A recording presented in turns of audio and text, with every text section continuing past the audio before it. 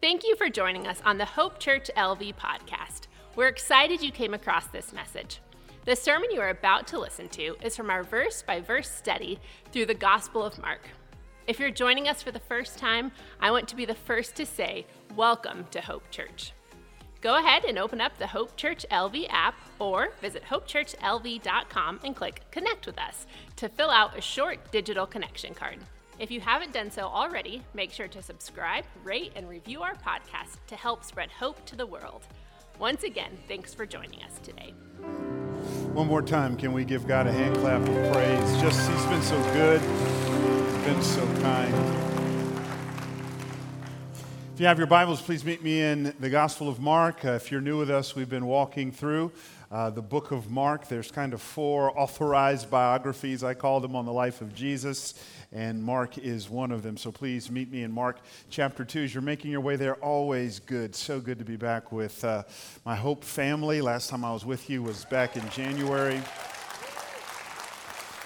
I was here in January, which is a great time to come to Vegas. I got to be more discerning and look more carefully at exactly when I get invited to come here, man. It's, I don't know how you guys get used to this stuff, man. It's just hot. Like, I got off the plane, and I swear I saw Satan with a tank top on. Anyways, let me get right to the text. Mark chapter 2. Mark writes, "Now John's disciples and the Pharisees were fasting. And people came and said to him, 'Why do John's disciples and the disciples of the Pharisees fast, but your disciples do not fast?' And Jesus said to them, 'Can the wedding guests fast while the bridegroom is with them?'" I love Jesus, right? Like, they ask him a straightforward question, and they get an answer that's like this parable kind of deal with the bride. Like, just give me a straight answer. As long as they have the bridegroom with them, they cannot fast. "The days will come," verse 20, "when the bridegroom is taken away from them, and then they will fast in that day. No one sews a piece of unshrunk cloth on an old garment. If he does, the patch tears away from it, the new from the old, and a worse tear is made. And no one puts new wine into old wineskins. If he does, the wine will burst the skins, and the wine is destroyed, and so are the skins. But new wine is for fresh wineskins." God, we need you to speak to us. This is a simple word, not shallow, but I don't have the capacity to speak to all the needs in this place this morning. That's beyond my pay grade. I don't know of all the problems and pressures or backgrounds, experiences my brothers and sisters are here today with, but you know. And so, Lord God, would you take my feeble attempts at articulation? Would you, Lord God, multiply the seed of your word, and would you just do a unique thing in our hearts? Stir our hearts for you. Jesus, be the main thing.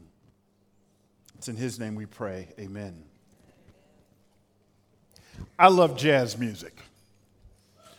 Like, I'm convinced jazz, it's going to be the soundtrack of heaven. Like, when Jesus comes back and get us, him and the Holy Spirit are going to stop by Tower Records. I shouldn't say that. And Jesus is going to say, "Grab That Kind of Blue" by Miles Davis and "A Love Supreme" by John. That's just too good to leave here. That's coming back with us. Like, I love jazz. You don't understand. I love jazz so much that our middle son's name is Miles, after Miles Davis. Well, I read a biography on Miles Davis after I named him Miles, and I got a little buyer's remorse, right? Miles wasn't the nicest person in the world, but as I've told my son Miles all throughout his life, we're going to redeem the name, son. We're going to create a new narrative here. I actually wanted to name our youngest son Coltrane, John Coltrane. My wife is like, "You're doing too much. Doing too much right now." I absolutely love jazz. It's hard to believe that there was a time in the history of jazz in which jazz was not this free improv thing that we now know it to be, that there was actually a time in the history of jazz where jazz was kind of highly structured. It was governed by a lot of rules. This was jazz in the big band era. You got your sheet of paper and you saw the notes and you stayed within that wonderful sheet of paper. It was kind of in a box. It was restricting. It was confining. And then one day all of that changed in 1939 when a guy by the name of Coleman Hawkins came along and he released his groundbreaking, culture-shifting album called Body and Soul. What he now gave birth to is the jazz as we know it. At the time, it was called this new thing, this genre within a genre known as bebop. Bebop has a little bit of structure, not a whole lot. It's known for its fast tempos and syncopations. It's known as this free thing, where the artist has kind of the freedom to veer off the page, to step outside the box, to do their thing. In a word, Coleman Hawkins set jazz free. Now, it's interesting. You would think that people would fly to this and it would have a kind of a great reception, but not the case.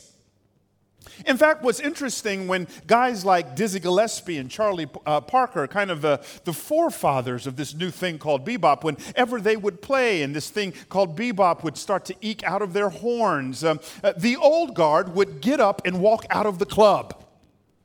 They would shake their heads.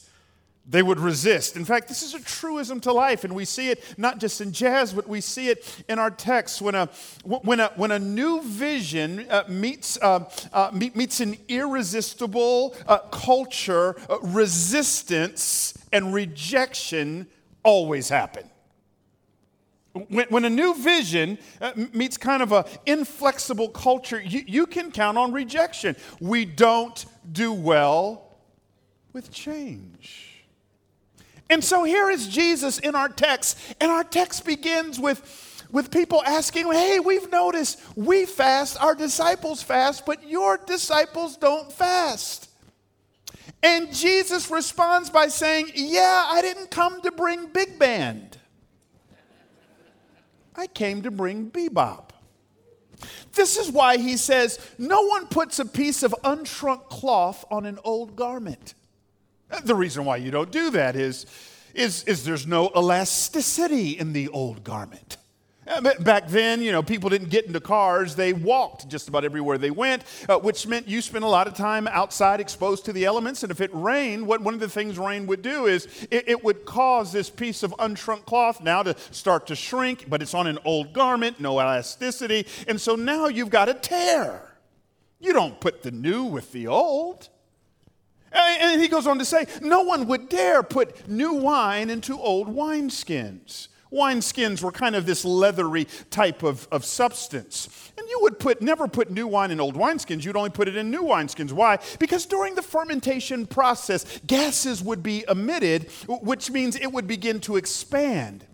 And you needed new wineskins because there was elasticity. But Lord have mercy, if you put new wine into old wineskins, there's no elasticity there anymore. And all of a sudden you have a huge mess on your hands. Everybody knows from these analogies, you don't mix old with the new. By the way, parenthetically, Jesus is not being ageist. He is not saying the gospel is only for young people. No, he's dealing with a mindset. I know a lot of seasoned saints who have new wineskin thinking, who are flexible, adaptable, open to new ideas. And I know plenty of younger people who get locked in their way of doing things. So this is not about age, but Jesus is saying, you're expecting me to bring big band when I've come to bring bebop, and I'm not mixing them two together. I've come to bring something absolutely new. And like Coleman Hawkins set jazz free, Jesus is saying, I've come to set you free. I've come to give you freedom. And yet this is a problem, isn't it? I got a buddy of mine, his church, he pastors a church back east, and their church is literally right next to a stadium. It's a stadium where professional sports happen, and in fact, it's so next door to them that he's actually started an LLC so that they can charge people for parking. And anyways, the owner of this kind of sports team came to the pastor of the church one day and says, "Look, man, I've got a real problem. I need more parking, and so what I want to do is I want to give you $22 million for your building. I'm going to demolish it because I need more parking." By the way, his church is already paid for. He says, the owner of this team says, "I know what you're thinking. Yeah, thank you, but where are we going to meet?" And the owner says, "I've actually picked the place out for you. It's a couple blocks down the street. I'll build you a new campus, a new building for $1. So you're going to leave with $22 million. Well, the bylaws said they had to bring it before the people for a vote. And God bless these seasoned saints. There was a lot of old wineskins in the house that day. Oh, absolutely not. My great-grandmother gave her life savings for this building, and my, great-uncle went to the fish fry and cooked the chitlins and sold the chitlin. Well, I shouldn't say. I'm not down south. Y'all don't know what chitlins are. Anyways, we gave of our last to make this thing happen, and they voted him down. That's old wineskin thinking. Jesus says, "You're coming to me asking me questions about religion."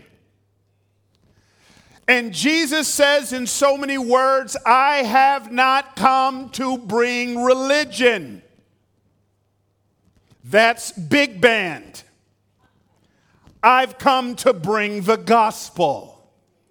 Never in your life confuse religion with the gospel. Religion says, obey, and therefore I am accepted. The gospel says, I am accepted, therefore I obey.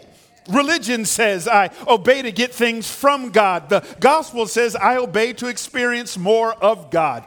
Religion is fear-based. The gospel is joy-based. Religion says it's never enough. The gospel says I am enough. Religion works for approval. The gospel works from approval. Religion is about rules. The gospel is about relationship. And so this is a theme that Jesus is always pressing on his hearers. If you're here today and maybe you wouldn't call yourself a follower of Jesus Christ and you don't know the Word of God so much, but maybe you've heard of this story. It's a story that Jesus tells of a dad with two lost sons. It's kind of known as the prodigal son. It's the youngest son of his who comes to him one day and says to his father, "Give me my share of the inheritance now." Now the Jews listening to this story, their mouths are on the ground because this is incredibly insulting. To ask your father back then for your inheritance now was the cultural equivalent of saying, "I wish you were dead." Highly insulting, highly disrespectful, but the dad doesn't let on. He simply gives it to him, and the text says that the son takes the money and he goes off into a far country. The Greek word for far country is Las Vegas, and that's where he goes. He spends the money. The text says on riotous living, on immorality. At the end of the day, he runs out of money. And in an irony of ironies, this Jewish kid ends up as a pig farmer selling chitlin dinners. I got to stop. And then one day he goes, "This isn't working out for me. I need to go back home, but I know I've disrespected my father." And so he starts thinking in his mind, how can he ingratiate himself to his dad? And so here's what he says, "I'll do. I'll go home, and I know I can't go home as a son. I'll go home as a hired servant. I'll offer myself and my services to pay off my debt." And so he gathers his things. He goes home. His father's out on the porch, and he sees a familiar figure coming down the street. And then his dad does what no self-respecting middle-aged Jewish man would do. He gathers his robe together and he sprints out to his son. He hugs his son and he kisses his son, and his son starts into his speech. Dad, please take me back. I figured I'd come home as a hired servant." His dad says, "Nonsense. Put the ring on him. Put the robe on him. Cue the DJ. Let's get this Cupid shuffle going. Let's have a ball. You're not my servant. You're my son." But he actually thought, I'm in debt. I got to pay it off. And the way I'll pay it off is hiring myself out. That's the mindset of religion. All of us in this room, not all of you, all of us, we've done stuff that we're ashamed of. We've broken the heart of God. We've done things, thought things, said things that grieve us. And for some of us, our reaction is, I got to present myself to God, not as a son or a daughter, but as a hired servant. So I'll be a good boy.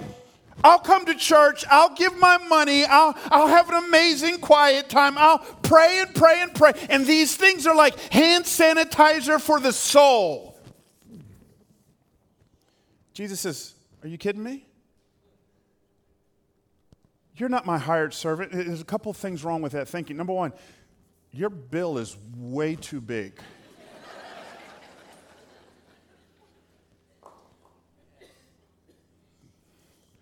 But praise God, my love is bigger.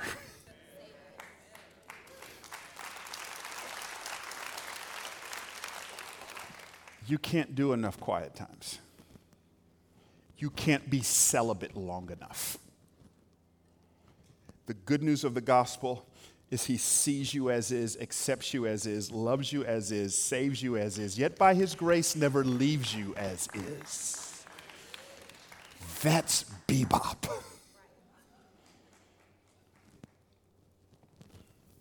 Okay, I want to show you just three things about the gospel. And my aim today is I want you to break free of this religious, legalistic mindset. I want you free of that. Because what happens to all of us in our Christian journey, we understand that we're saved by grace through faith, but at some point we forget that what gets us into the kingdom, grace, is the same thing that keeps us in the kingdom, grace.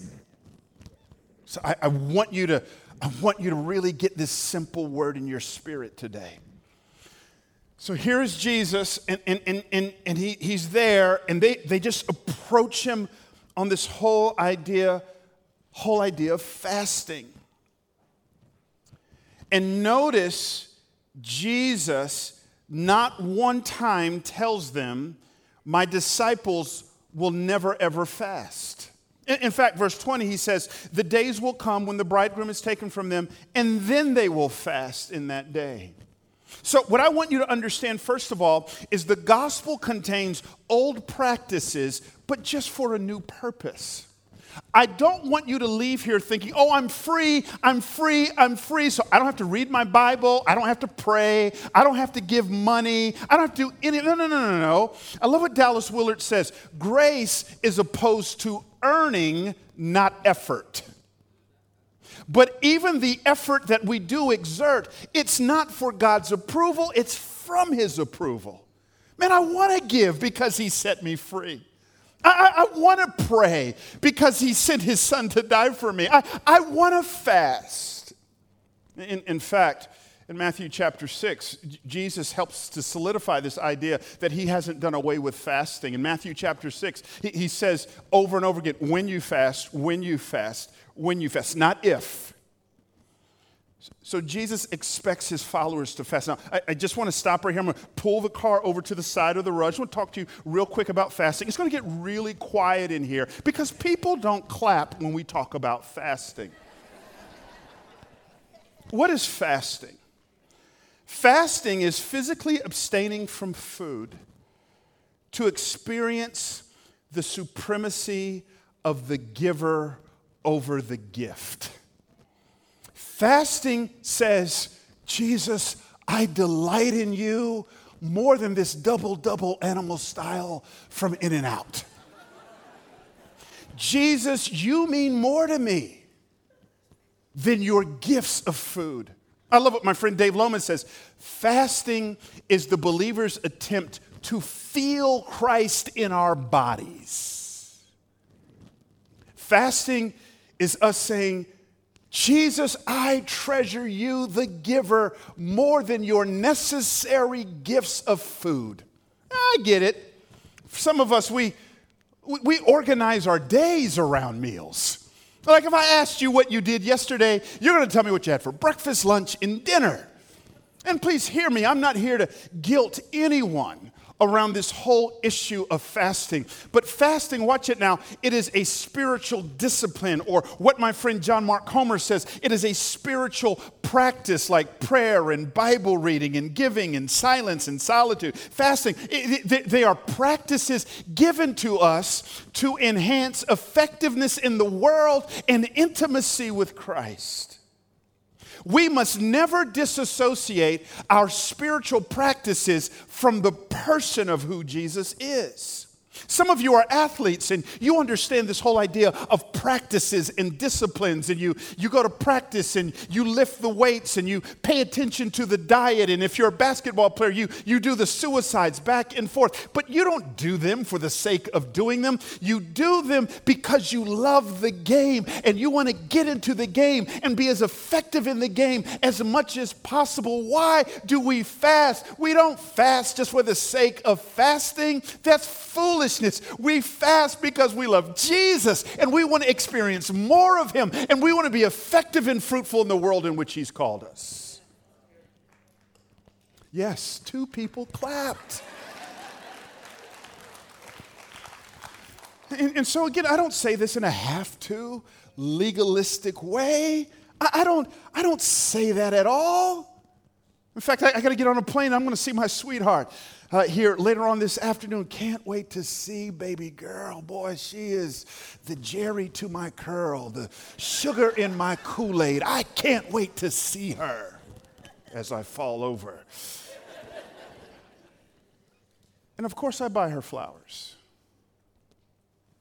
But the point of flowers ain't the flowers.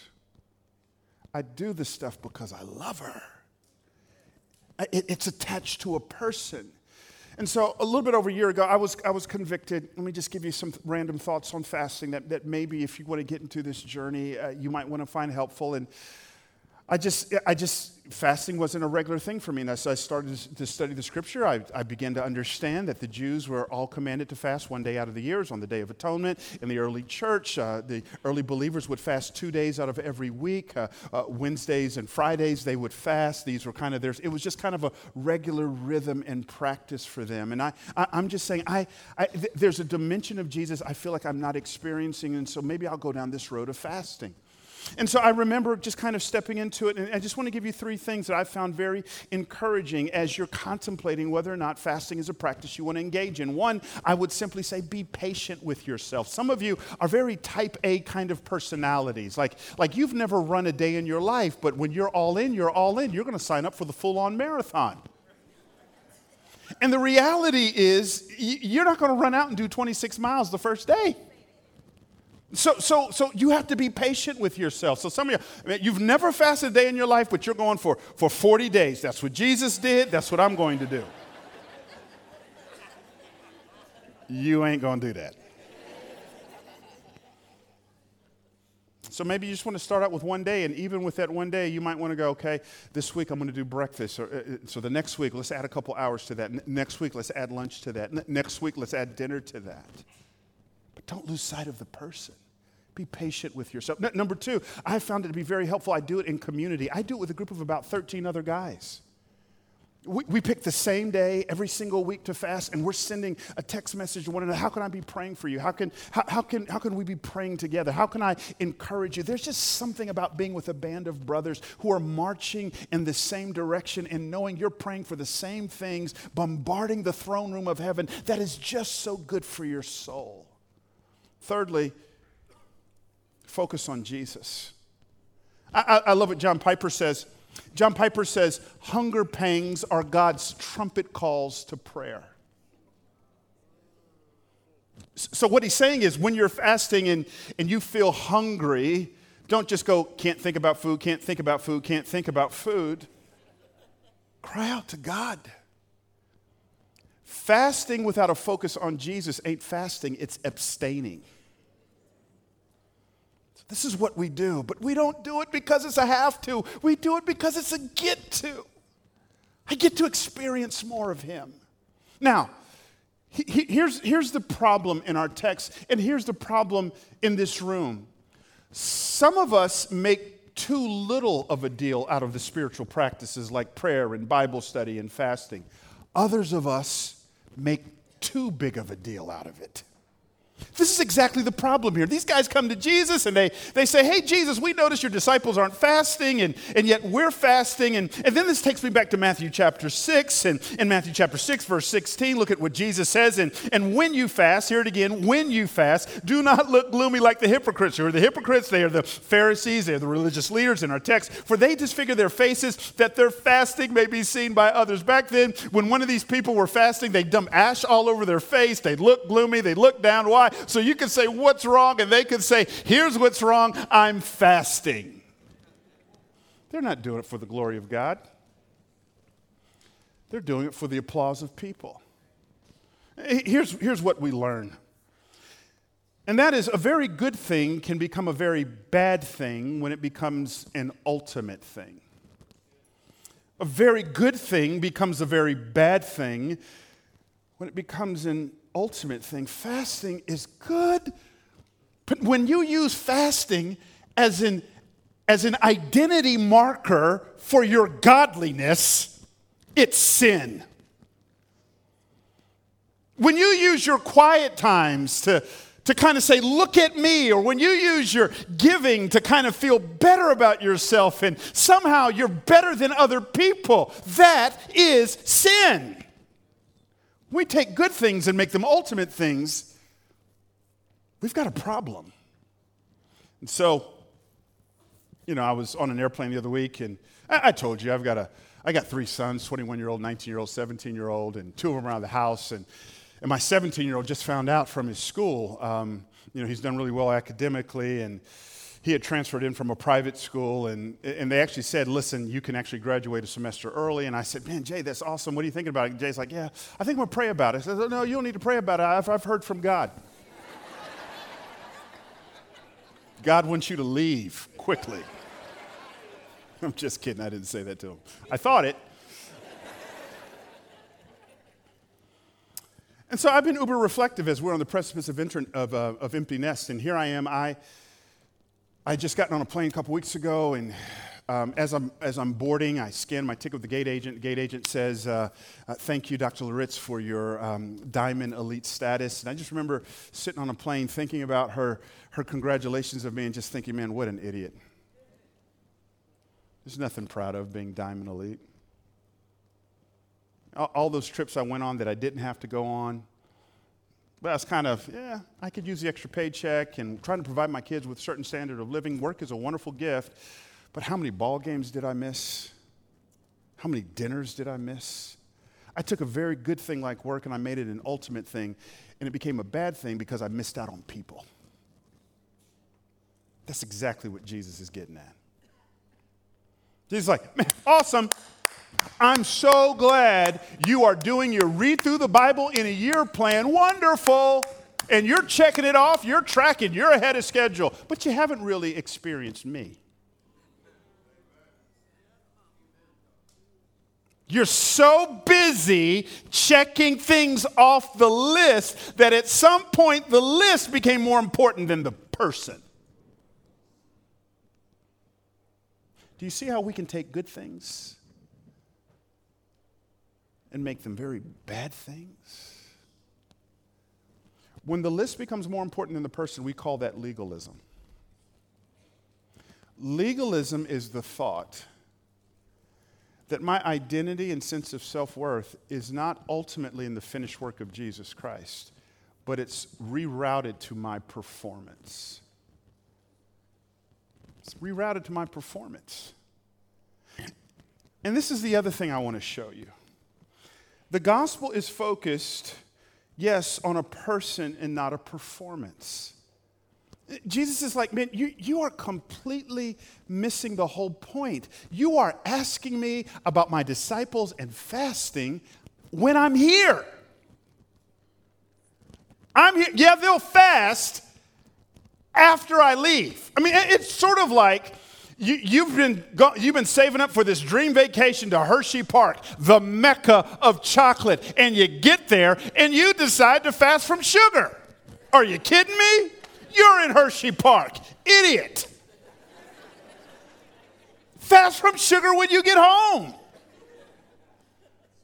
Jesus is saying, I'm Hershey Park. It's probably the only time you've ever heard Jesus equate it with chocolate. In a sermon where I talked about fasting. That's awesome.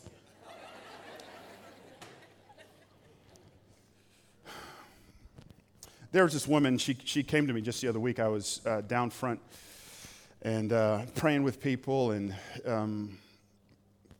it was her husband, their 2 kids, and they were the last people in the sanctuaries well after service had ended, and she's upset. She's visibly upset, and she's uniquely dressed. I mean, she's covered from, the only thing you see are her hands and her face. Everything else, it's covered, and it's like, it's humid hot in Raleigh, North Carolina, where I am right now. This is kind of weird for this time of year, but okay. And she comes to me, and she's clearly upset. I says, man, what's wrong? And she goes, none of the women in this church take the Bible seriously. And I'm going, that's a heck of a statement. Okay, explain that to me. Well, the Bible, if you take it seriously, says that women should dress modestly. Now, these are clearly North Carolina problems, not Vegas problems.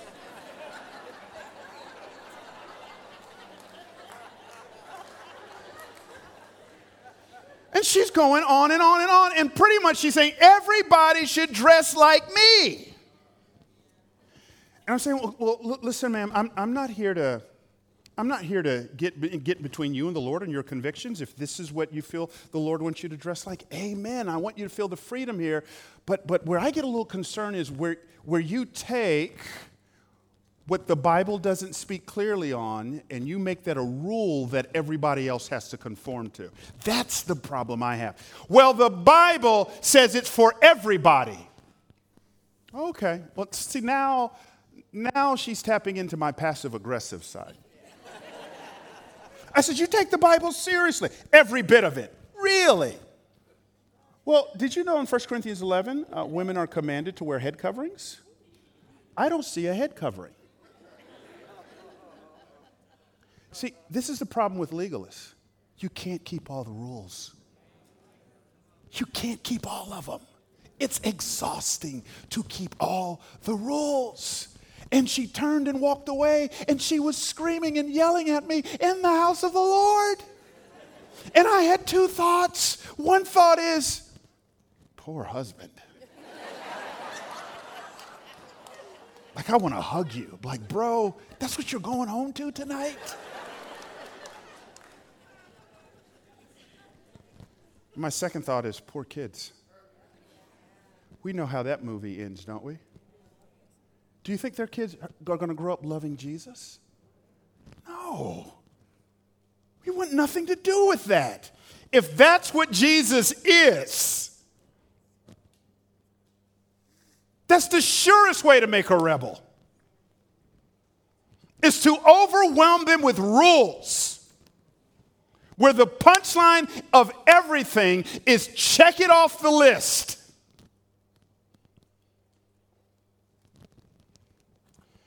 This is what I want you to see as we close.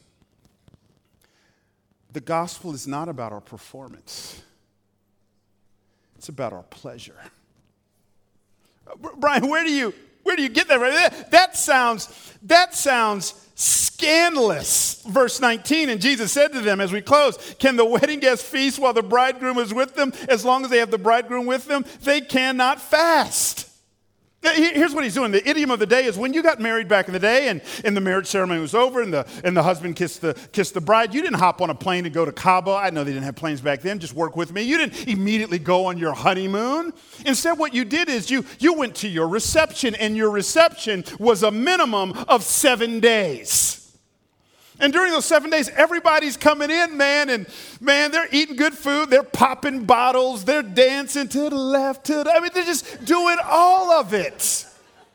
Imagine in the middle of all that, someone coming in saying, shouldn't we be fasting?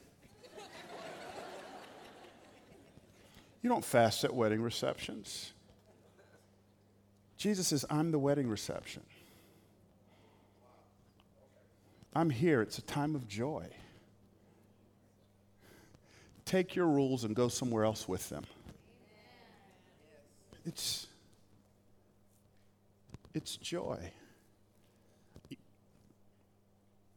I think when each of the disciples die and you were to ask them, what's the expression that's etched in your mind on Jesus' face? I think they would each say, joy, laughter. Parents, when your kids turn 30, 40 years old and they reflect on their tour of duty in your home,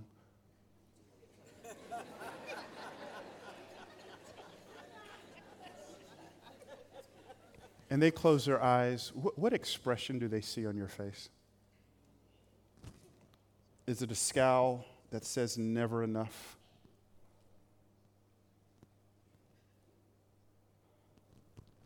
I think one of the best things I ever did as a parent, my boys love Legos.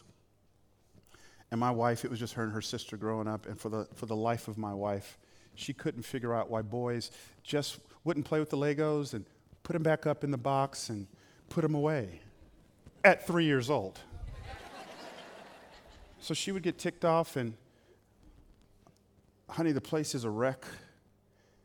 Can you please get on the boys? And so the best thing I ever did as a parent, I went upstairs and I said, okay, let's have a party. And we just threw all the Legos in the air and we just jumped up and down. Yeah, we cleaned up later. But I didn't want to come up those stairs yelling and fussing at my kids, because 20, 30 years later, I want them to remember Dad threw Legos in the air. That's the Jesus I know. That's why the psalmist would say in Psalm 16, and Pastor Trenton said it last week, and it bears repeating. It says, you make known to me the path of life in your presence. I love it. In your presence, there's fullness of joy. At your right hand are pleasures forevermore. Notice he doesn't say in your rules. So all of us in this room, we're looking for joy. Some of us, you think joy is found in rules. That's exactly the Pharisees' problem. They're looking for joy in rules. Do you know, I've never seen a joyful referee. Have you? I've never seen a referee just go, man, this game is awesome. This is amazing. Why don't we see joyful referees? Because they're too fixed on finding out what's wrong. Can I tell you something? It's got to stay here, just us. My oldest son has some tattoos. I'm not into tattoos. Can we just keep this here? But he's got one I kind of like. In big words across his chest, it says, comparison is the thief of joy. It's the enemy of joy. Something like that, thief, enemy. These Pharisees are too busy comparing themselves to Jesus' disciples. And when you go down the rabbit hole of comparison, joy disappears. It just disappears. I've never met a joyful legalist. But look, I know where I am. I'm in Vegas, where nobody is actually from Vegas. Many of you came from back east. And some of you grew up in very rules-driven homes. And some of you came to Vegas to get away from all that. And you're looking for joy not in rules, but in rebellion. I'm going to drink as much as I want. I'm going to smoke as much as I want. I'm going to do whatever I want to with my body. But here's what you're learning. That's not joy. I've been pastoring for over 30 years. I've never met a joyful adulterer. Pastor, been cheating on my wife 2 years. Joy. Just haven't met that person. What I have met is a wearied legalist. And I have met a wearied rebel. And you know what Jesus says? Come to me, Matthew 11, all who are weary and burdened, and I will give you rest. Jesus is saying, you ain't going to find joy in your rules, and you ain't going to find joy in your rebellion, but you'll find joy in me. I'm where it's at.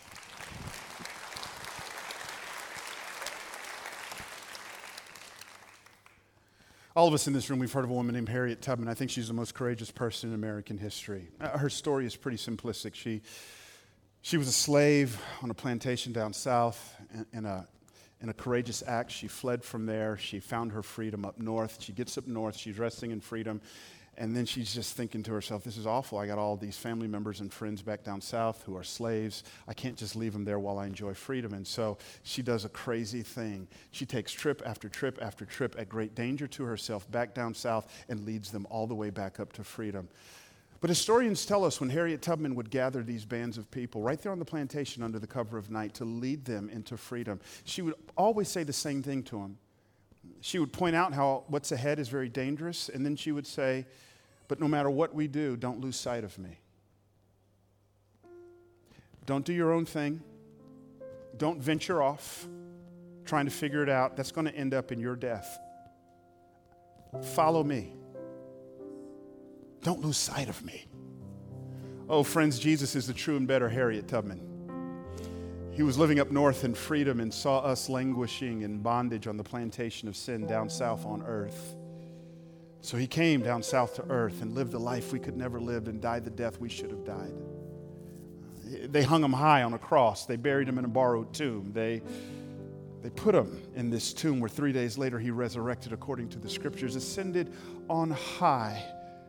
And now Jesus is saying to us the same thing. Don't lose sight of me. Don't venture off doing your own thing. Don't wander off thinking you'll find it in rules or rebellion.